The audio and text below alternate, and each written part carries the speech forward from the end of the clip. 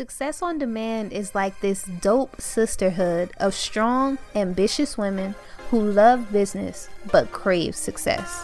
We come together and talk self-improvement, goals, and even life stories. And more than anything, we're a part of a community for us and by us.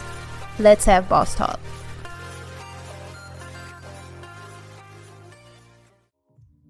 What's good, you guys? Thank you so much for tuning in to Success on Demand. We have a very special guest on the show, and I know you guys are familiar with her work and her book and just the platform that she's built. And I'm super excited to be able to have this conversation with her and just have a look into, a different perception of natural hair and natural curly hair. So without further ado, I would like to introduce Michelle Breyer, and I'll give her a moment to say a few things about herself, and then we'll jump right into the interview. Hey, I'm so honored to be here today. My name is Michelle Breyer, and I'm co-founder of naturallycurly.com, which we started 19 years ago because of our own frustrations with our hair. Started it as a hobby, and it has grown into a multi-million-dollar business, and we now have a market insights department and an e-commerce department. But the main site is Naturally Curly, and we still have a community of several million people who come there to be inspired, empowered, and to find out how to kind of work with their hair. And actually, you guys, right before we started recording, I told Michelle I was going to be doing my hair for hours, okay? So it does take some researching to do, and I think women coming together to share what they do helps other women to figure out how to deal with their curly hair. And it's a constant process. It is a constant process. In fact, we just came out with some new stats, and even if you found your holy grail products, almost half of you are still looking for something better, which doesn't surprise me, being one of those people. So, but I think for my straight-haired friends, are probably kind of like, what the heck? I think with everyone having so many different kinds and varieties of textures, we're all just like, how can I get more moisture? How can I get more of this? How can I get more slippage?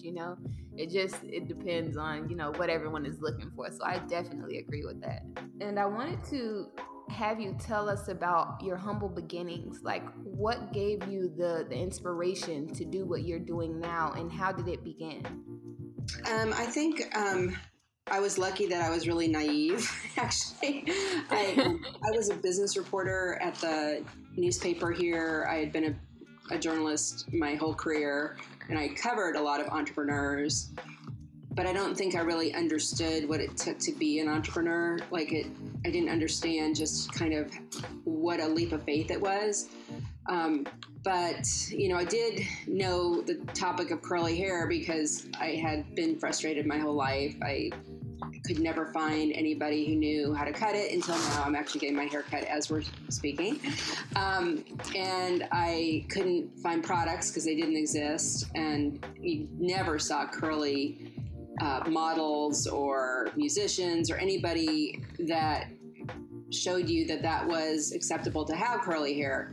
So when we started a conversation at a party about our hair, which was something we did all the time, actually, which is pretty pathetic, somebody overheard us and thought that it was crazy that a group of women could sit there for 45 minutes and talk about their hair, and asked us, like I do, you guys talk about your hair a lot? And yes, we do.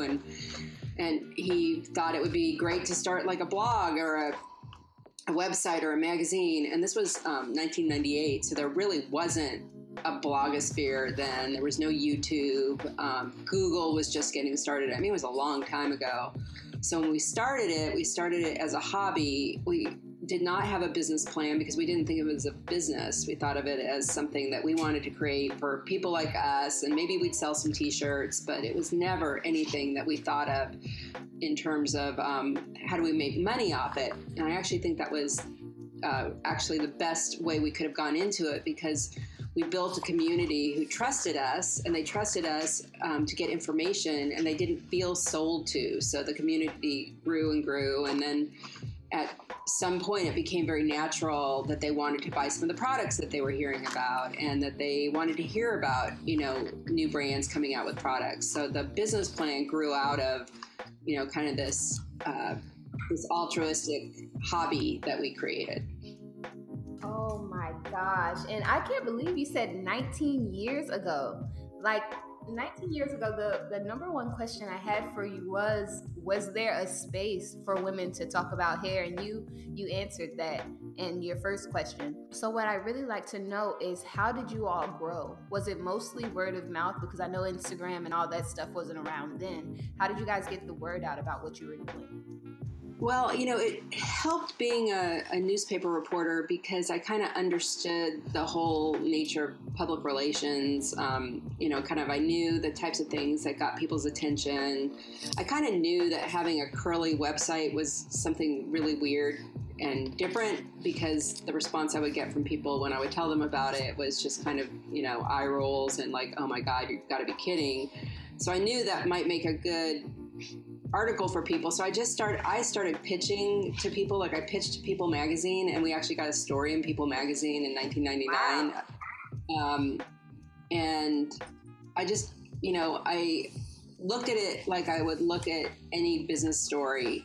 And so we got a lot of press, but the bigger thing was we got a lot of people on the site who told other people, because, it really grew because of word of mouth.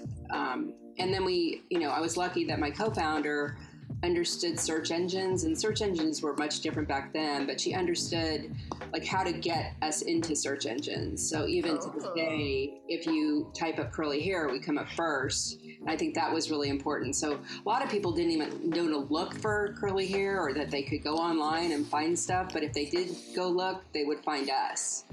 So yeah, it was kind of a combination of things, but very grassroots. We didn't spend a lot of money, on marketing for sure. And I really don't think we even knew that we had something that was going to be valuable. We knew it was valuable to us, and we knew it was valuable to the people who were on the site. About 3 years into it, I got a call on my answering machine at home from Procter & Gamble. Wow. That they were launching a new product for curly hair. They come across our site. Could they advertise on our site? And the amount of money they wanted to advertise for, I just nearly fell over. So that's when you're like, wow, people want to pay us to advertise on our site. So that's when I really I think the light bulb kind of went off for all of us that, this really could be a business. And that makes it so authentic. I think when you take money out of the mix and you just do, what you're really interested in, and a lot of people say passionate about, I think that leaves it open for whatever opportunities to come to you, rather than being like, oh, I need to do this because we need to make this much money, or, whatever the case may be. I think that made it very authentic, that you guys were just, very passionate and interested in hair. And that brought those companies to you guys. So I think that'll inspire a lot of people who are like, I don't know what to do.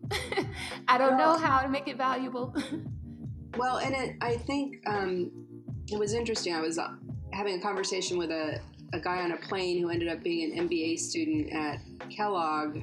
Wow. At Northwestern, and he heard the story, and he's like, I want you to come talk to my entrepreneurship class, because he said his MBA students were so kind of almost cocky. They're like, oh, well, I know all this stuff, so I can start a successful business. And then when you would ask them, like, what do you want to do? It's like they just want to make a lot of money, and they didn't understand the concept of, like, you have to have a real need. You have to have, like, there's people who talk about the why. Why are you doing this? Who is your customer? Like, what is the point? Do you care about this at all? And that seemed to be lost in a lot of these students who just thought, okay, I'll start a business, I'll make it successful because I'm so smart. So, you have to care about it.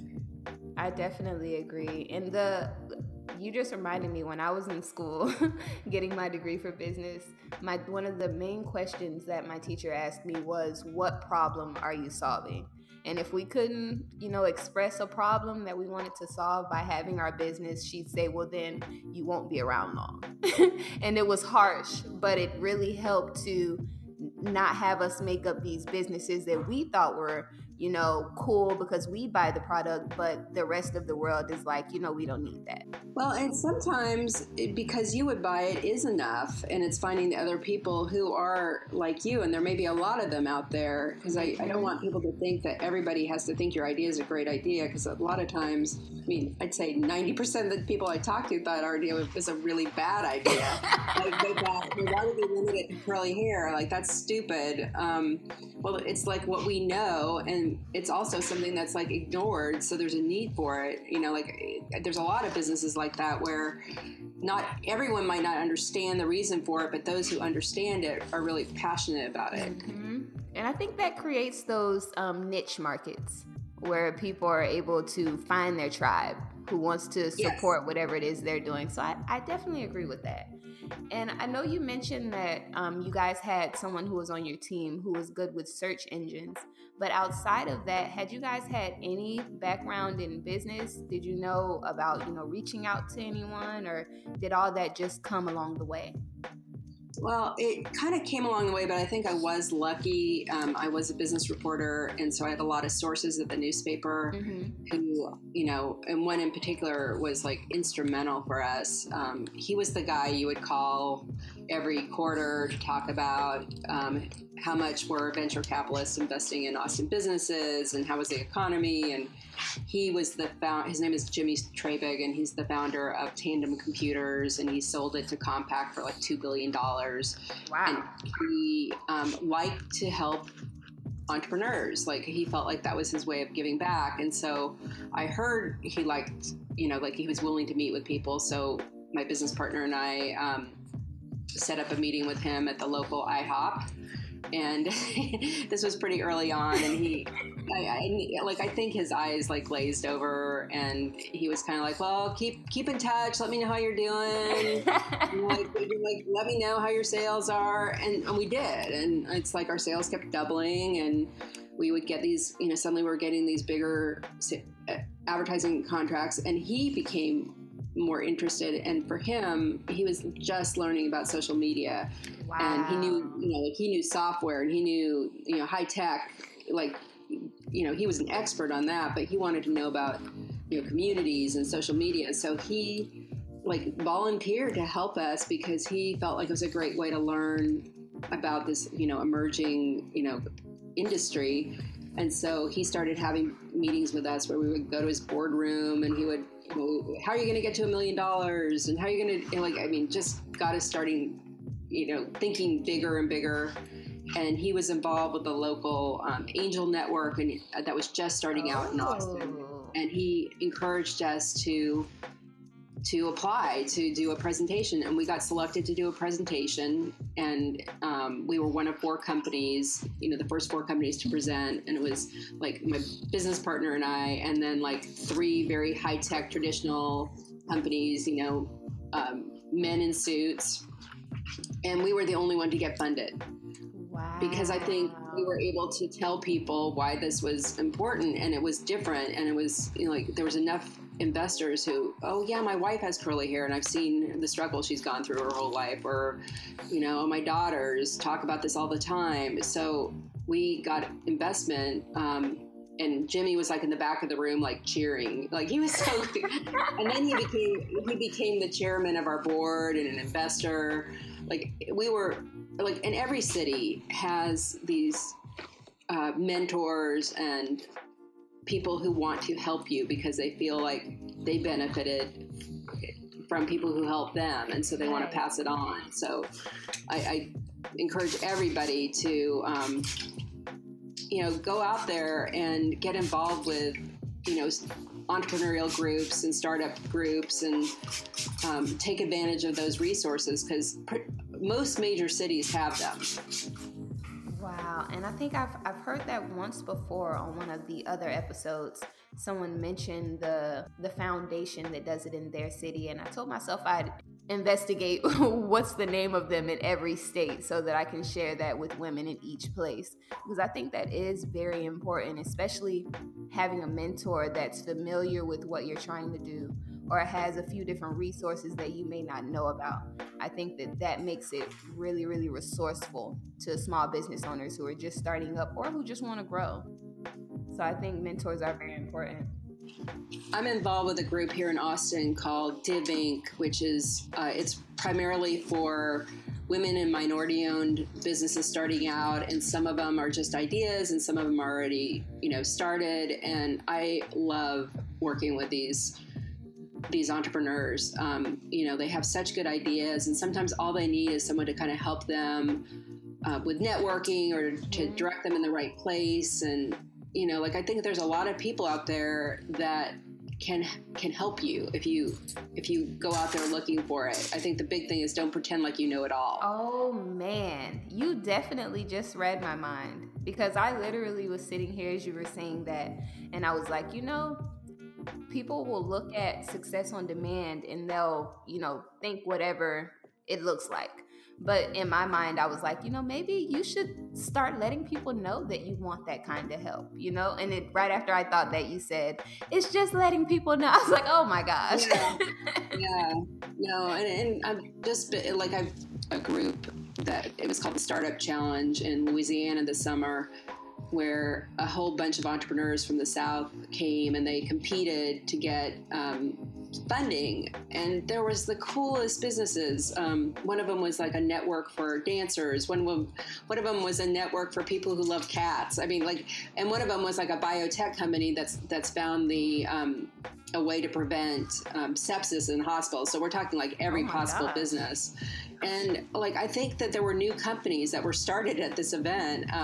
And I think that there were companies who were kind of maybe on the brink who maybe got information that may help them really succeed. So it was really, really amazing. So I think getting out there, going to these type of things really helps you, and it may give you access to capital too.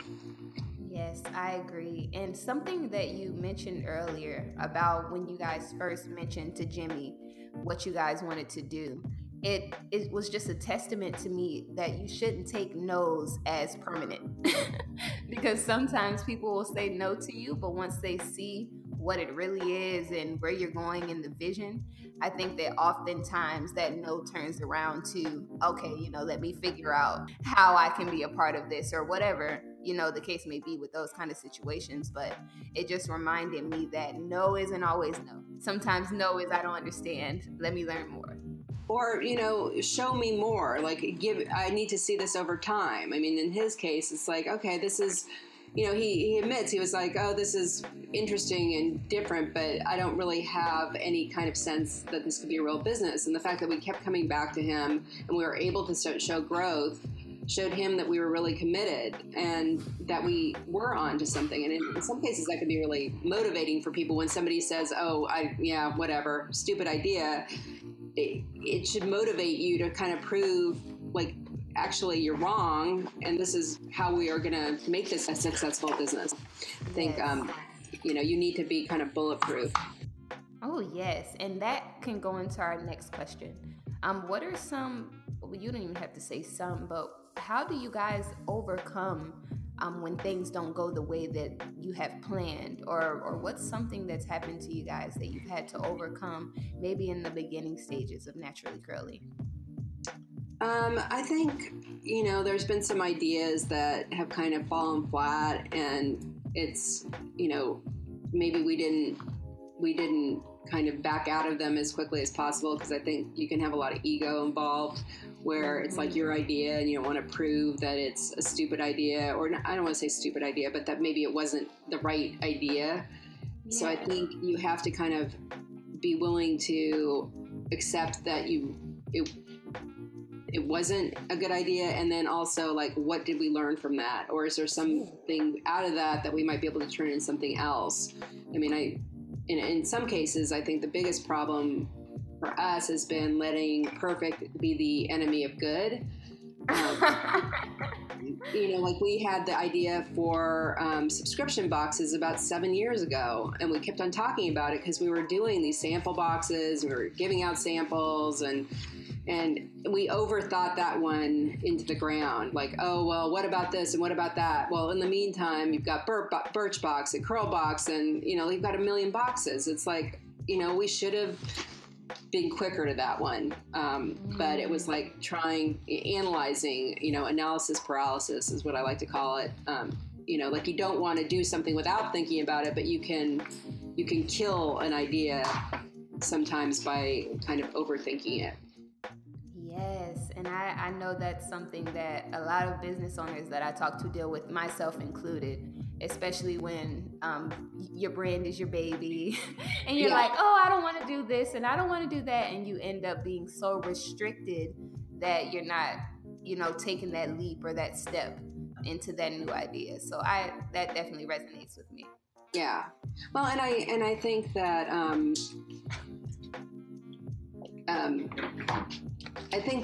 a lot of times you may just be going on gut, and you have to be okay with that, because some of the best ideas come on gut, come through just like, I think this is going to be a good idea.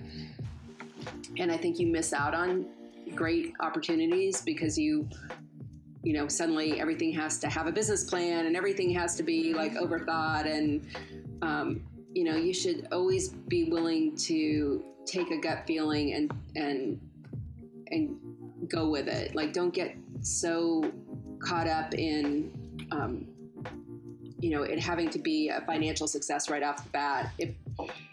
We wouldn't exist if we had to analyze everything about our business from the beginning. That's why I'm saying, like, it was good that we didn't have a business plan, because I think if we had a business plan, that could have prevented us from growing into the company we are, because we really had to just kind of go on gut, and then we listened to our community. And a lot of what we did grew out of what our community wanted. And it, like starting our e-commerce site, we were like the first e-commerce site to sell, a lot of these curl brands. Well, I'm sure if we'd done an analysis, that may have slowed everything down, and we may have decided, oh, well, maybe that's not the best way to go or whatever. Well, that e-commerce site really helped us get to the next level. So just kind of, and that decision was made like in a 2-day period. It was really just, it was like, okay, a brand had said, well, we don't have a lot of distribution and people are asking for it on your site. Can you start an e-commerce site? And we were, flexible enough to say, well, yeah, let's try it, and it turned out to be, really pivotal in helping us get to the next level. Did you guys ever worry about like competition or, someone coming in and doing the same thing that you were doing? Or was it mostly just at that time you guys had monopolized, that area of the industry? At that time, there wasn't really anybody doing what we did. There were a couple of discussion boards, but they weren't, kind of fully fleshed websites. There weren't influencers back then. There was no YouTube. So we were kind of the only ones doing it. And we knew, just because we had lived it, that magazines weren't doing anything on it. Obviously the world is completely different now. It is kind of the hot topic. And what we've really tried to do is, rather than view all of these influencers and, other publishers publishing information as competition, we partner with them. We find ways to share content and to engage some of those influencers in campaigns that we're doing. I think you can't let that intimidate you. And also, you have to look at what they're doing and what they might be doing better than you. And it just kind of should keep you always on your toes. Yes, I totally agree. And with that, because I know you guys were mostly focused on just like the content part of it and finding those women with stories to share, and you all sharing your own story. But at what point did you decide to expand your team? Like, what prompted that?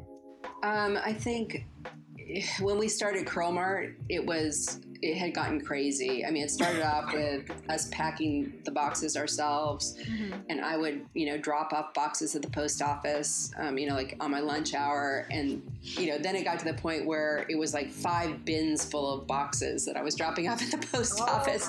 Like all the people at the post office knew us, and they were like kind of rooting us on, like, oh my God, look at this. And, we had jobs at the newspaper, and we had families, and we had this business that was kind of taking over our spare time, and it kind of became apparent that we were making enough money to support having someone help us, and we were going to hold ourselves back if we didn't have someone help us. Yes, and I think that is a very teachable moment. It's sometimes once you reach that growth, it'll hurt you to not bring someone on to help you out. Because sometimes we're like, oh, we can do it ourselves, like we've got it. and it ends up not getting the attention it needs.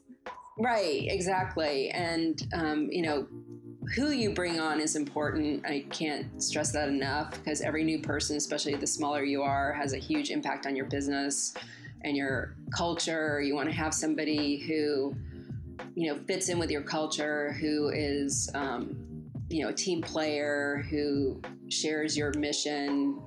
We've made some hires over the years as we've gotten bigger who weren't necessarily the right people for the business. And that can, one person, it's like when you put dye into water, it has an impact on everything. So, making sure that those hires are the right hires is really important. It's very true. And I know you mentioned you all's jobs at the newspaper. At what point did you decide that, all right, we can go ahead and let these jobs go, and you were comfortable with letting them go? It was hard because I love my job at the newspaper, but I was doing like phone calls in the hallway, and I had a young child, and I think my husband was like, it was like 90 hours a week I was working, and our revenue had reached a certain point where it could support us doing it on our own. So I think we both said to each other, either we've got to stop this or we've got to do it full time, because it wasn't sustainable. She had twins. Oh my God. Twins, and she had a child my daughter's age. So she had 3 kids under the age of like 4. And it was craziness. And then we had part-time jobs, and it was just craziness. Of course, like the month that we finally made the decision to leave, a whole series of things happened that I would not wish on any entrepreneur. We lost our biggest advertiser. Oh my God. I was diagnosed with thyroid cancer, and our house was robbed, so it was just all these things, but like we had to make it work. Like you had to make it work. Yes, I totally agree. I can't even imagine how you got through that time, especially when all of that happens in 1 week or 1 month. Like it can definitely be overwhelming. And I just talked about that on the last podcast, that when, you're in the midst of turmoil, you can't lose your cool. No, that's hard. That can be hard. I mean, I remember being wheeled into the surgery, and I was on my phone. They're like, "Can you put your phone down?" And it's like, but I'm doing it was with John Paul DeJoria. No, you were not. Oh my gosh. Because he had decided he wanted to advertise on our site, and it was a really important deal. And I literally, it was like, no, I have to make this call. Like, you can wait before you sedate me. It was kind of like, okay, the thyroid can wait a few minutes, and you gotta get the deal done. Oh my gosh. And that just shows that even if that door wasn't as big as the one that closed, it just shows that something always comes along. You don't always lose. I truly believe that, and I've seen that with so many friends' businesses. Like, they may have thought that it was like the darkest day, but out of that came something that was like even better. Yes. So I've always had like this sense every day I wake up, and I have this sense of like optimism of what's gonna, like, something new and fun is gonna happen every day, something different, some opportunity. You have to kind of have that crazy optimism. Yeah, and I love that. Have you always had that? Like, were you always such a positive person? I think I was. But I think I've become more that way, and I see how like my coworkers really feed off you. Like if they see that you're not positive, then that affects them. But I absolutely, like I go into every business meeting just kind of assuming like, why wouldn't you want to work with us? Or not every deal gets done, and not everything is like rainbows and sunshine and unicorns, but I think you open yourself up to more opportunities if you can have that positive attitude. Yes, very true. And we're coming to the end of the interview. I'm so happy that you've been answering the questions the way that you have. One of our last questions is, what does one of your days traditionally look like? Like what is the routine or the process that you have in your day? Let's see. God, there is no traditional day, but like a day in the office, I'll go in and I'll, go through all my emails and kind of prioritize what I want to do and look at all my meetings. And then I always give myself time to kind of think of something fun and creative that I want to do. Like yesterday, I really wanted to try to get some media for our insights, like our new research. So I just started writing up a press release in the morning, and I got like 3 publications to pick it up. I kind of need that kind of stuff that feeds me, that kind of feeling like I'm having some kind of impact every day. Yes. Not every day is like that, but at least on a typical day, I'll look through all my emails and I'll try to talk to people, coworkers, and ask them what's going on, always trying to like figure out if there's some place I can help. Definitely. But I would say that there is no typical day. And if you want a life with typical days, then you shouldn't be an entrepreneur. Mm-hmm. I was very interested to see your answer because I was like, I know that she's super busy. There's never just, oh yeah, I'm going to have all these one kind of days. Like, no, stuff always just comes. No, in fact, today I'm doing this great podcast with you, and as I'm doing it, I'm getting my hair cut because I have a book signing this weekend in Baltimore. Oh. So I am a multitasker. This may be more multitasking than I've done in a long time. Oh my gosh. Yeah. But it works. That's why even before, and guys, we've actually done this interview once before, but even before when it was in the Burger King, I was like, people need to hear this because the lady who worked there didn't want to let you be great. And I was like, oh my gosh, she's dragging the chair. Like it was all kinds of stuff going on. We loaded that ice machine for like an hour. Like literally, there was like one customer, and she loaded that ice machine. And this is kind of a typical entrepreneur story. I had to be in Toronto and didn't look at my passport till 2 days before I needed to leave and realized it had expired. So had to drive to Houston and then had this podcast and needed to find a place to do the podcast, and ended up being a Burger King where there was really spotty internet and people who were really not loving it. At all. And I was like, at all. What? And when you told me what was going on and I heard all the sounds, I was like, we could help her. She may need some natural hair advice. Like, come on, like just work with us here. Like I didn't understand. Like, she's literally dragging a chair around the entire restaurant just to make noise. This one woman. Yes, and we were gonna make it happen. Yes, guys. but this is thank God for you, like being willing to do this interview again, because I appreciate it. No, I was ready for it because I knew, and our conversation was so good, just as it is today. And I was like, there is no way this interview is going up. And I was gonna use that Burger King footage. I was gonna cut it up and make it sound wonderful and beautiful because I just couldn't let that go. So I'm happy that we were able, to go ahead and do this interview again too. Every time you're pleasant, so it's nothing at all. Well, thank you. Thank you. Can I give a quick pitch for the book? Sure, go ahead.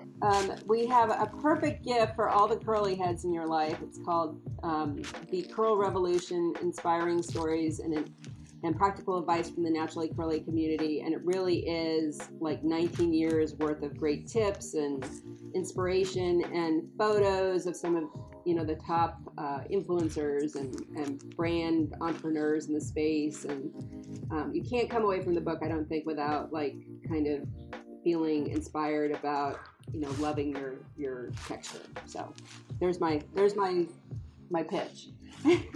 I meant to tell you this at the beginning of the interview before we start recording, but I'll say it now. I was doing my mom's hair, and she's natural. She's been natural for years. And she pulled up her phone to go through her email, and you all's like monthly or weekly or something email popped up. And I was like, wow. I said, Mom, I'm interviewing her. And she's like, what? I'm like, yes, I'm interviewing her. I was like, I cannot believe that you just pulled that up, not even days before I'm about to interview with her. And she was like, yeah, I've been, following her for years, like years on top of years. So when you said that you guys have been doing this for, 18 years, I was like, wow, I wonder how long my mom has been, exposed to you all's brand and what you're doing, because she loves you guys. So I know it helps. I love your mom. Yes, and I thought that was so cool that you guys have, stretched to touch so many different women of different hair textures who can be just influenced by what you all are doing. Well, that's so cool. Yes, I thought so too. So thank you so much for this interview. Thank you for, sticking with us through all of this, everything that we've gone through. It was well worth it, and I appreciate you for coming on the show. Thank you. I really appreciate your having me. I'm honored to be on it. Thank you so much. And you guys, that is the end of this episode of Success on Demand. I hope that you guys enjoyed it. We had such a great conversation. And like Michelle said, if you have any questions for her, feel free to reach out to her through email or, visit the website or jump in on Curl Talk. Just get some engagement going, especially if this is something that you are interested in. And if you want to check out this episode or more episodes of Success on Demand, you can follow us on iTunes as well as on Google Play or on dlake.com. And I'll catch you guys next time.